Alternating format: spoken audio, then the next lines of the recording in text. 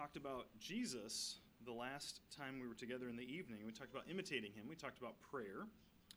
And we have, before that, talked about Ephesians 5:1 as a key verse, which says, "Be imitators of God as dearly beloved children."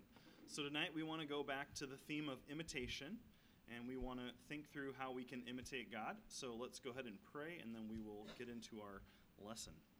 Father, we love you. Thank you for this evening, Lord. Thank you that we could gather together, Lord, that we can be together for encouragement, for edification, and tonight for some festivities afterwards, Lord. I pray that you would bless our time together.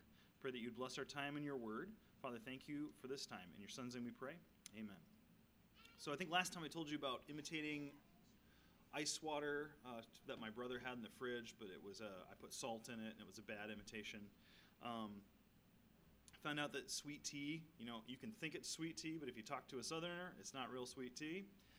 Tonight I want to talk about other kinds of imitations that are not good. So this is a little more like a class feel tonight than a sermon, but I would like, by raise of hands, to know how many of you know what Pinterest is.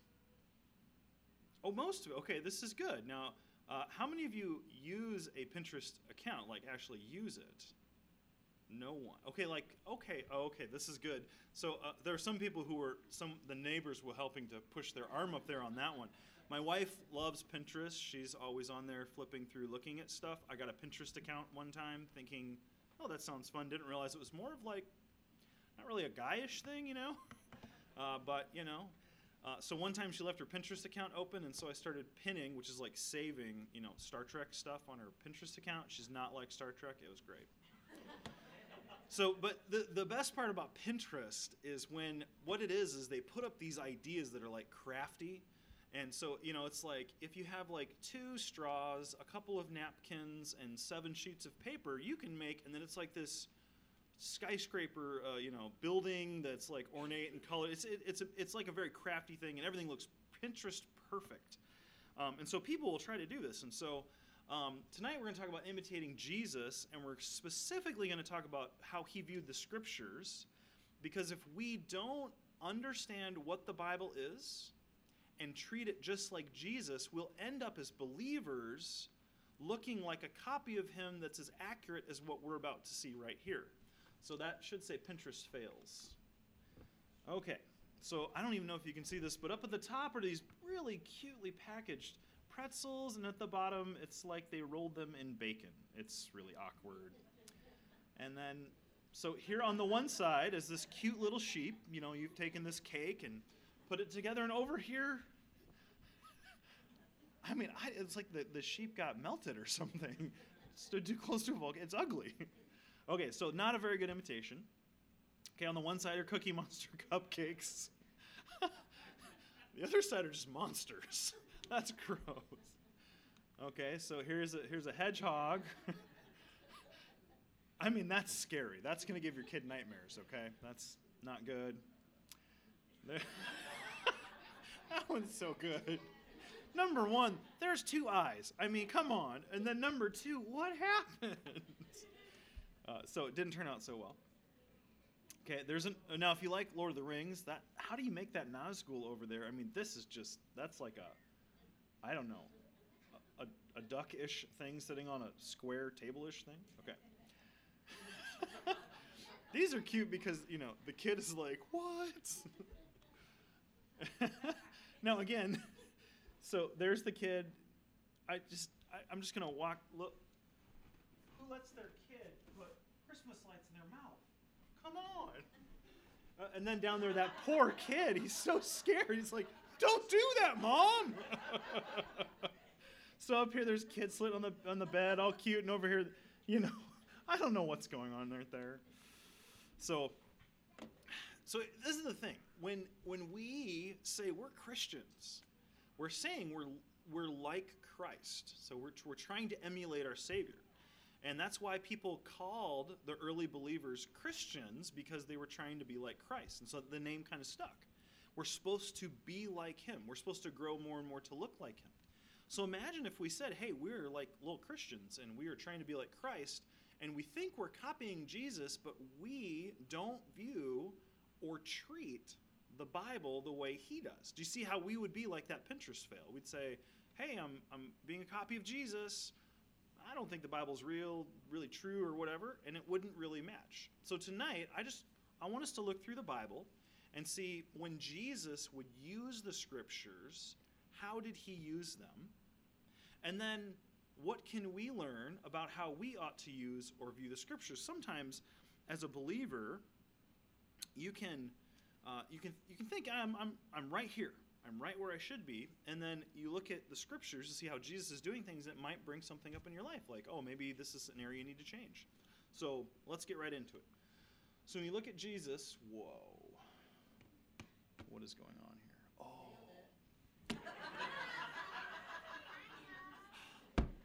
That was beautiful. I have this formatted for a widescreen, and it's not a widescreen. Okay, so I'm going to read those to you. That is literally a nailed it moment. I'm going to remember this if I ever preach this again. Okay, so there are 5 ways that Jesus viewed the scriptures. I think I can show you from the Bible. Number 1, he viewed them as true. He always sees them as true. He never sees them as not true. Number 2, he viewed them as important. So, and I'm going to show you that by how he used them and how often he was in them. Number 3, he viewed the scriptures as authoritative. And this is interesting. The God who created everything believed that this book had, or the scriptures, he would have had the Old Testament, had authority that even he was going to submit to. I mean, it was his own word, but still by his own testimony and his own action, he's showing it has authority. Number 4, he thought it was powerful. And number 5, he believed it was nourishing. So I would ask you today to go through that list that's really hard to read. Do you believe the scriptures are true? It's actually becoming questioned today. Do you believe that the scriptures are important? Now, I know you would say that you think they are, but if you looked at your life, would you say that your life would tell people that? Number 3, do you believe they're authoritative? Now, I'm guessing we would all say, well, of course the Bible's authoritative.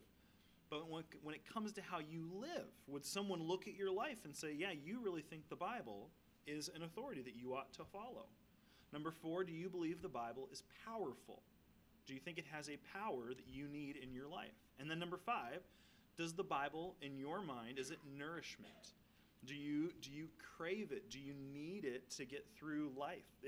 Does it nourish you? Do you believe that about it? Okay, so we'll look through these. So first of all, Jesus viewed the scriptures as true. So if you go into the Gospels and just walk through them and say, when Jesus uses the Bible, does he think it's true? You can find a number of places where there's range to number 1, he thought that Abel was a real person. So flip over to Luke with me. We'll be going to a lot of passages, so it's going to feel like a sword drill from way back in Sunday school, you know? And we're just going to read a lot of these. So Luke 11:51 says this. We'll jump back a little for the context, but one of the lawyers in verse 45, it says, one of the lawyers answered and said to him, "Teacher, by saying these things you reproach us also," which is, kind of a common practice for Jesus when he's talking to the lawyers. And he said, "Woe to you also, lawyers, for you load men with burdens hard to bear, and you yourselves do not touch the burdens with one of your fingers. Woe to you, you build tombs for the prophets, and your fathers killed them. In fact, you bear witness that you approve the deeds of your father, for they indeed killed them and built their tombs. Therefore, the wisdom of God also said, I will send them prophets and apostles. Some of them they will kill, and some of them they will persecute, that the blood of the prophets, which was shed from the foundation of the world, may be required of this generation." Now, in verse 52, he says this, "From the blood of Abel to the blood of Zechariah, who perished between the altar and the temple. Yes, I say to you, it shall be required of this generation." Now, what I want to point to is, what is he saying there? I'm actually not concerned with how he's using that against the lawyer. The lawyer should have known those texts, and it would have been significant. But I just want to step back and say, he's talking about Abel like Abel was a real person. He's not thinking that the initial chapters of Genesis are metaphorical or mythical. I teach apologetics up at the college, and there's a very well-known apologist named William Lane Craig. I use some of his stuff. He's very smart. He debates atheists. He's always winning the debates against the atheists. But as good as he is, he just this week came out and said, when you read Genesis, it does appear that it's, the earth is at the most 10,000 years old. However, science says this. And so we know, and then what he does is he takes the Bible and says, it's not really true like you'd think. Science has actually shown that it can't be the way it sounds, so you know what? And then, so his belief now is that Adam and Eve are just the first humans that God chose out of all the humans on the earth and said, you're going to be my special people. And now, he's saying the Bible is something like truth, but that's not the way Jesus is viewing the Bible. And all over the scriptures, if you look in Matthew 24, 37, and 38, Jesus refers to the flood, and he says this. Make sure I'm on the right verse here. He says in verse 37, we'll start back at verse 36. He says, but of that day, no one, or that hour, no one knows, not even the angels in heaven, but my Father only. But as in the days of Noah were, so it will be when at the coming of the Son of Man. So he refers to Noah, and he doesn't say, like that story. It seems like he's treating it like it's a real thing. Verse in John 8:56 through 58, he talks about Abraham, and he views Abraham as correct, as being a real person. So John, I think you'll remember John 8:58 when we start reading it. But we'll start back at 56. We'll say 53. So he's getting cross-examined again by the lawyers, scribes, and Pharisees. And verse 53 says this. He says, are you greater than our father Abraham, who is dead? And the prophets are dead. Who do you make yourself out to be? And Jesus answered, if I honor myself, my honor is nothing. It is my Father who honors me, of whom you say that he is your God. Yet you have not known him, but I know him. And if I say I do not know him, I shall be a liar like you. But I do know him, and I keep his word. And then he says this, your father Abraham rejoiced to see my day, and he saw it, and he was glad. Then the Jews said to him, you are not yet 50 years old, and you have seen Abraham? And Jesus says, most assuredly, I say to you, before Abraham was, I am. Then they took up stones to throw at him, but Jesus hid himself and went out of the temple, going through the midst of them, and so passed by. So Jesus really thinks Abraham was a real person. So we have the whole Old Testament so far where Jesus is not saying, that fake story about Abraham, or that child story. Well, there's some truth in there. He's referring to the Old Testament like it's true.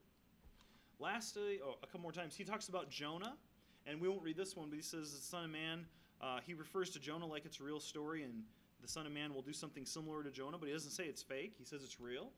And then lastly, he refers to Daniel as a real historical person. He doesn't say it's some story. Now remember, Daniel was in the lion's den. Daniel had a lot of miraculous things happen surrounding his life. And so you might be tempted to think, oh, he's just a myth. He's just some superhero they made up. But Jesus is seeing in all these situations, he's not debating the truth. He believes that it's true. So now if you wanted, you could start in Matthew and you could just read straight through the Gospels. And every time Jesus quotes the Bible or refers to the Bible, ask the question, if he didn't think it was true, would he quote the Bible like that? I don't think you'd find hardly any times where he would be quoting it as though he didn't really think it's true. So if Jesus, the one who we're supposed to imitate, saw the Bible as true, how should we see it? If the Bible's not true, then all those places where Jesus quotes the Bible, he was in error also. So today the question for you is, what do you think about the Bible? Do you think it's true? Or do you think it's just some mythical book that, we kind of use, like the Buddhists have a book and the, Hindus have books and other religions have books, and this is our book? Or do you really believe it's true? Jesus did. All right, secondly, man, this is the worst Pinterest fail PowerPoint I've ever had. Jesus also thought that the Bible was important. Flip over to Luke chapter 2. Luke chapter 2. This is a little bit longer passage. I should say that anytime you do a topical message, it's always difficult because you have to make sure you use every single verse in its context accurately. So I really am seeking to do that. and to not just use these like machine gun bullets of proving a point. I really want to make sure I'm using them in context. So here we're going to read about Jesus, and this is him when he was a boy. Okay. All right, verse 41. His parents went to Jerusalem every year at the feast of the Passover. And when he was 12 years old, they went up to Jerusalem according to the custom of the feast. So it was normal for Jews to go to Jerusalem about 3 times a year for different feasts. It was a normal practice. It was part of the different feast days prescribed in the law.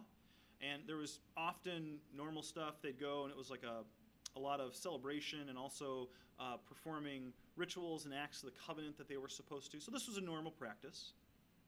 It says, verse 42 says, or verse 43, when they had finished the days, that's the days of the feast, as they returned, the boy Jesus lingered behind in Jerusalem. And Joseph and his mother did not know it. Now, my dad has done this, but not in the same way. You know, we would go places with Dad, and Mom would always say, don't forget the boys. And there was one time we were at church, and he forgot my brother because he thought my mom had taken him home, and we had 2 cars there that day. And that's happened a couple times, and I'm sure someone here has experienced that. It's a little bit different situation here. When Mary and Joseph go down, it's probably not like it's just Mary and Joseph and a couple of kids. Usually whole family units would go down, and they would go in large packs. And so, you know, a lot of times you're traveling, you don't see your kid. Well, they're probably back with the grandkids or the grandparents. They're off over here. And so it's not like Mary and Joseph were really, really bad parents. They might have been. But I think it was more that the way they were traveling, they get a couple days into their trip, and they realize, I haven't seen my kid. Where is he? And that was not abnormal. They were in big groups. And so it says, supposing him to be in the company, they went a day's journey, and they sought him among their relatives and acquaintances. So they're with this group. They look around, hey, where's Jesus? Is he with you? Is he with you? So when they did not find him, they returned to Jerusalem seeking him. Now, they've already gotten a day's journey away.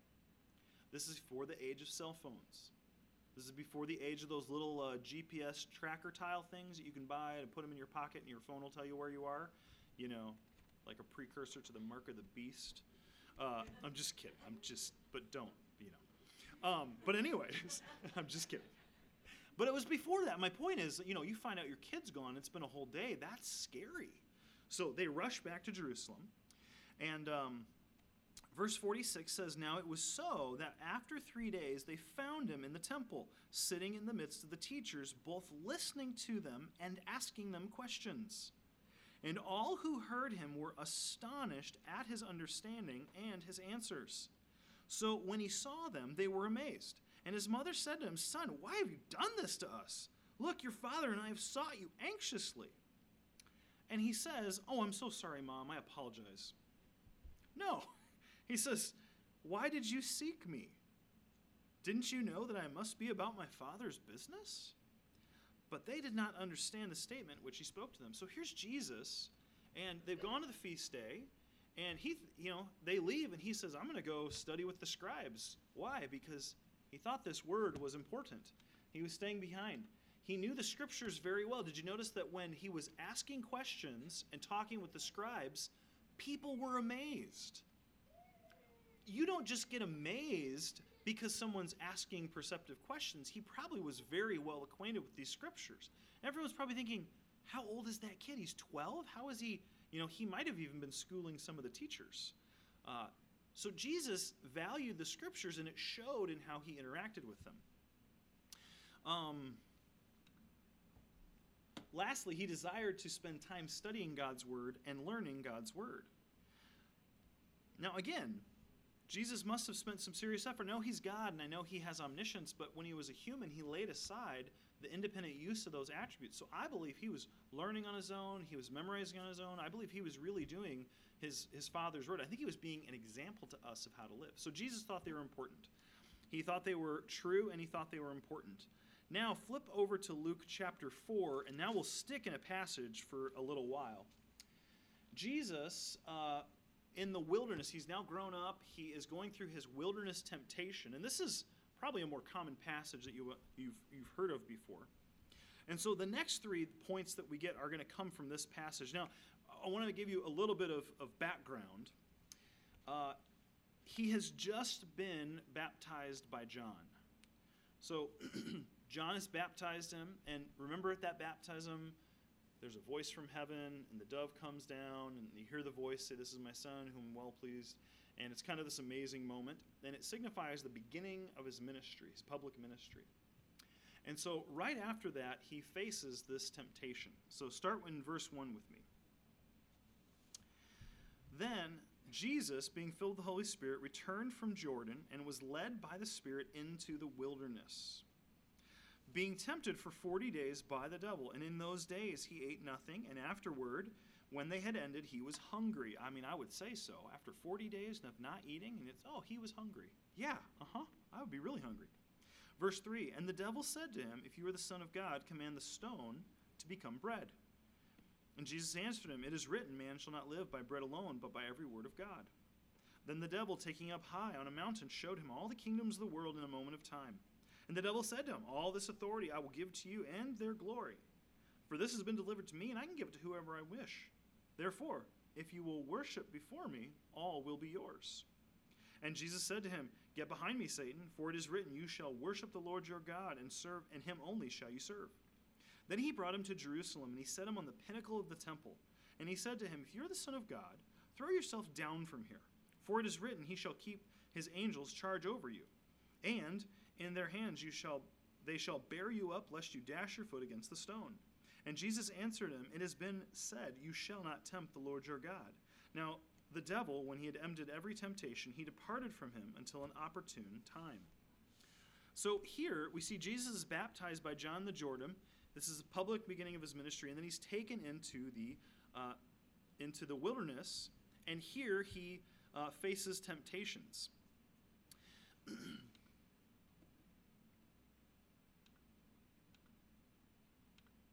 And in this test, we see that he sees these three things. He views the scriptures as authoritative, as powerful, and as nourishing.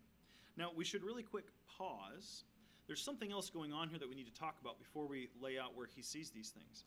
What he's doing in this passage is he's actually going through the same temptations that the children of Israel went through in the wilderness.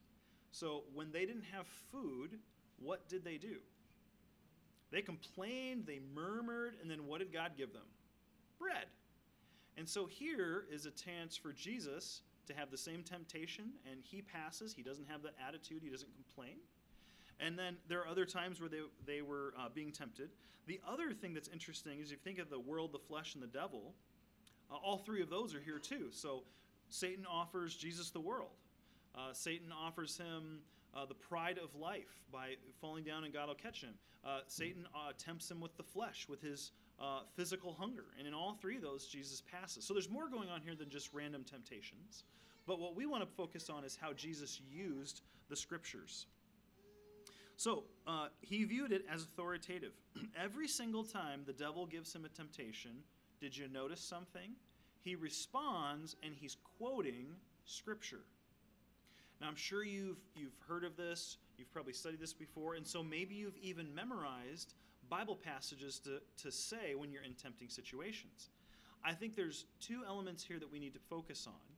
It is very good for us to memorize the Bible. We need to for times of temptation.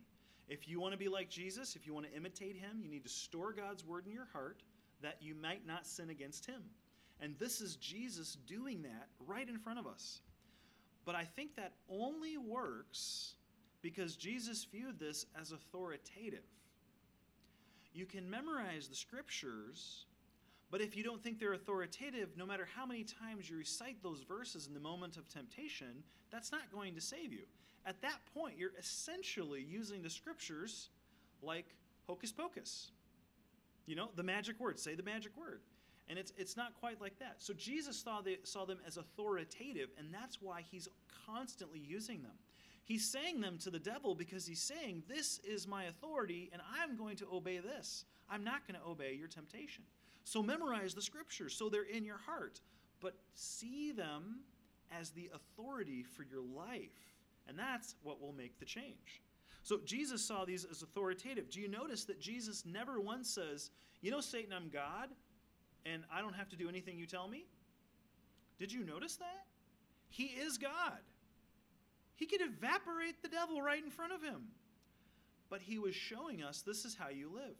You submit to God's word. And he did it. He showed us that it can be done. So he's giving us an example to view the Bible as authoritative.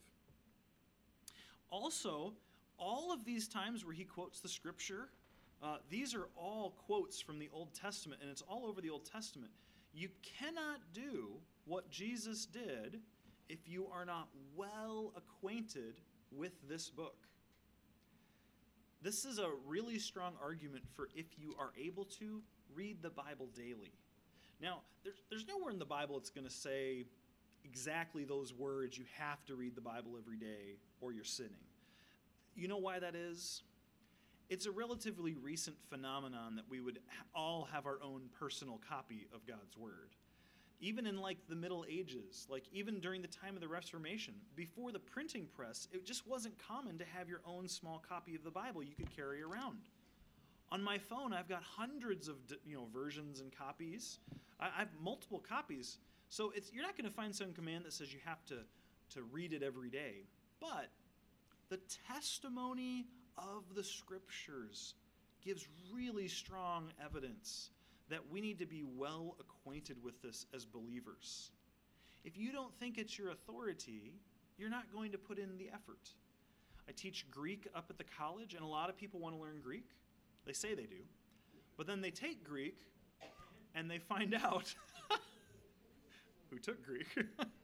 They take Greek, and they find out that they said they wanted to, they thought they wanted to, but when it comes down to doing the homework at 1 in the morning, in a language that's dead, that no one speaks anymore, where the letter N looks like a letter V. I mean, it's just, in that moment, you find out if you really did want to learn Greek. So what I would say is, in the moment of temptation, you really do find out if you think the Bible is authoritative. Are you going to submit to it, or are you going to submit to the desires of your flesh? Jesus is showing us you should submit to the Scriptures. And the only way you can do that is if you know them. How should you get to know them? I think reading it every day is a great way to start. I think coming to church where we devote ourselves to the teaching of it, like it says in Acts chapter 2, it's a great way to start. I think having a Bible memory program is a great way to start. There are lots of different ways you can do it. There's an app on my phone where I can check off this Bible reading plan every day. It'll give me reminders even. So there's lots of ways we have at our fingertips to take advantage of this authoritative word. But the question is, do you really think it's authoritative? If you really do, you'll be in the Word. If you're not in the Word and you say you think it's authoritative, I think I have a little bit of a question of whether you really think it is or not. Okay, secondly, Jesus saw it as powerful. You'll notice that he never once threatened the devil. He never once said, I could wipe you off the face of the map. He never once said, I am way stronger than you. He never once leveled any type of offensive attack against the devil. He never even, on his authority that he rightly had, said, back off and get away. I mean, he did say, get behind me, Satan, but I think it was in light of he just passed the final test. But every single time he said, you need to submit to God's word and God's authority. So in the moment of temptation where he's going up against not just some underdemon, not some lesser demon, not some really strong demon, but the devil, when he went up against the devil, this is the weapon he chose. Now, not this, because the New Testament wasn't written yet, but about this, a lot of the Bible. He knew it really well, and not just because he's God. I really do believe he put in the effort to study it. So here he is fighting the devil, and he's using God's word because he saw that it was powerful. And do you notice that I don't understand Satan? I mean, he comes up to tempt Jesus, and he tries 3 times and quits. I see this and think, that's all you got? I mean, there's all kinds of ways I get tempted. How'd you run out of 3 with Jesus, But I think what he saw is that he was beat. I think what he saw is that he can't go up against God's word. I think what he saw was that Jesus was fully committed to this, and this is where the power is. So Jesus sees this as a very important thing. In Ephesians it says that the offensive weapon that the Christian has in the armor of God section is the sword of the Spirit. It's the Word of God. And so I think this is powerful. Are we making use of its power? And then lastly, it's nourishing. I love that Jesus, when he's tempted with physical food after 40 days of not eating, this is not 4 days. If I go 4 minutes, sometimes I can't handle myself. Okay? 4 hours in between meals is okay, but longer than that, and I get a little cranky. But here's Jesus after 40 days, and he says, it is written, the devil tempts him to make this stone become bread. And again, there's more behind this that we're not talking about right now. Satan was trying to get him to do something he shouldn't have. And Jesus says, man does not live by bread alone, but by every word of God. And so what he's saying is, I'm not going to die because I lack food. I live because God's word nourishes me. A lot of times you get into a life and death situation, you're willing to sin to save yourself. A lot of times when we get in a really intense situation that's not life and death, we're willing to sin to save ourselves. How starving was Jesus? Do you think he really thought he was going to die? I don't think he did. But his point is, I don't need food. I need God's word. Have you ever had a time where you've spent a long period of time in here studying and drinking in God's word, and it literally felt like it was nourishing your soul? Or how about this? Have you ever gone a really long time without getting into God's word, and as you're praying and seeking the Lord, you have that kind of like ache just to be in the word? I really think that's how Jesus viewed this book, viewed God's revelation. So Jesus saw it as authoritative, as powerful, and as nourishing, as well as true and important. So here's some final thoughts for you. So here's some questions. As we look at this, and then we say, how does this look in our life? Here's some questions I think you ought to ask. Number one, how well do you know the Bible? Do you know it pretty well? Do you know it a little bit well? And then if you give me some answer, you say, I think I know, like on a 1 to 10 scale, I think I'm at like an 8. Okay, great, you're at an 8. Give me some evidence of how you think you're at an 8. Where would you go for there? I had a Greek student, not your friendly agapetos over there. I had a Greek student who was having some trouble in Greek. And he said, hey, I was a tutor. I wasn't the teacher at the time. And he came in and he said, hey, could we meet sometime for some tutoring? I'm having some trouble with some of the assignments. And I said, sure, let's meet. And so there's 3 parts to Greek that you got to know. You got to know the vocabulary words. You got to know the grammar. And then you got to be able to put it all together and translate. So it's vocab, grammar, and translation. And so I said, so where do you think you're weak? And he said, I think I'm fine on the vocab. I got that. And I'm really fine on the grammar. It's just that translation. Like when I get to that point, I just can't quite do it. I don't know why. Now, here's the thing. I know this. If you're doing homework, you can look up all the vocab answers. And you can look up all the grammar answers. But if you don't know either of those, and then you're on a quiz being asked to translate, that's when you find out if you really know those or not. So I tell him, I said, okay, well, let's just do a quick quiz real quick, and then we'll get into it. So I go to the vocab section of the chapter, and I cover up all the answers. And I go to one of the oldest chapters. He's known this for many, many weeks. And I said, okay, and I go through the chapter, and he gets like 60% of the words right. That's, it's old. Maybe he just forgot it. So we go like 4 chapters ahead. We do it again. He drops to like a 40-ish%. We get to the most recent chapter, and he's like at 10%. And in his eyes, he's going, I thought I was better. I thought I knew my grammar or my vocab. And I said, well, So I started asking him grammar rules. He's not knowing it. So what helped is that he had to look at something concrete. And that helped him to show him that, I don't know this like I think I do. So when I'm asking us the question, I'm asking myself is, how well do you know the scriptures? An answer you can't give me is, I know them pretty well because I've been going to church my whole life. I went to church my whole life growing up. And when I went to Bible college when I was like 20, I hardly knew anything. And I should have. I went to church every Sunday my whole life. So it's not enough just to go to church. Do you know it? The last time you went through a really difficult trial, how much did the Bible figure into how you went through that trial? Did you ever pick your Bible up? Did you ever think about the verses in it? Did you ever think about what God wants you to do? The last time you had to make a really big life decision and you didn't know which way to go, what was the Scripture's influence on that decision? Do you see, like, you could say, hey, I think I know God's Word really well. But if you never use it in a trial, if it never informs your decisions, if it never helps you through life in general, do you really know it that well? And Jesus is our example. Here he is, God himself, and he's learning it. He's knowing it. Number two, how do you view the Scriptures? When you study Jesus and you see the view of his Scriptures, how he saw it on his ministry on earth, he's looking at them like they're true. Do you think they're true? Or do you think they're mostly true? You can think, well, I think most of it's true. You know, the Jonah thing, I think that's just a fable. No one could survive 3 days in a fish. Jesus thought it was true.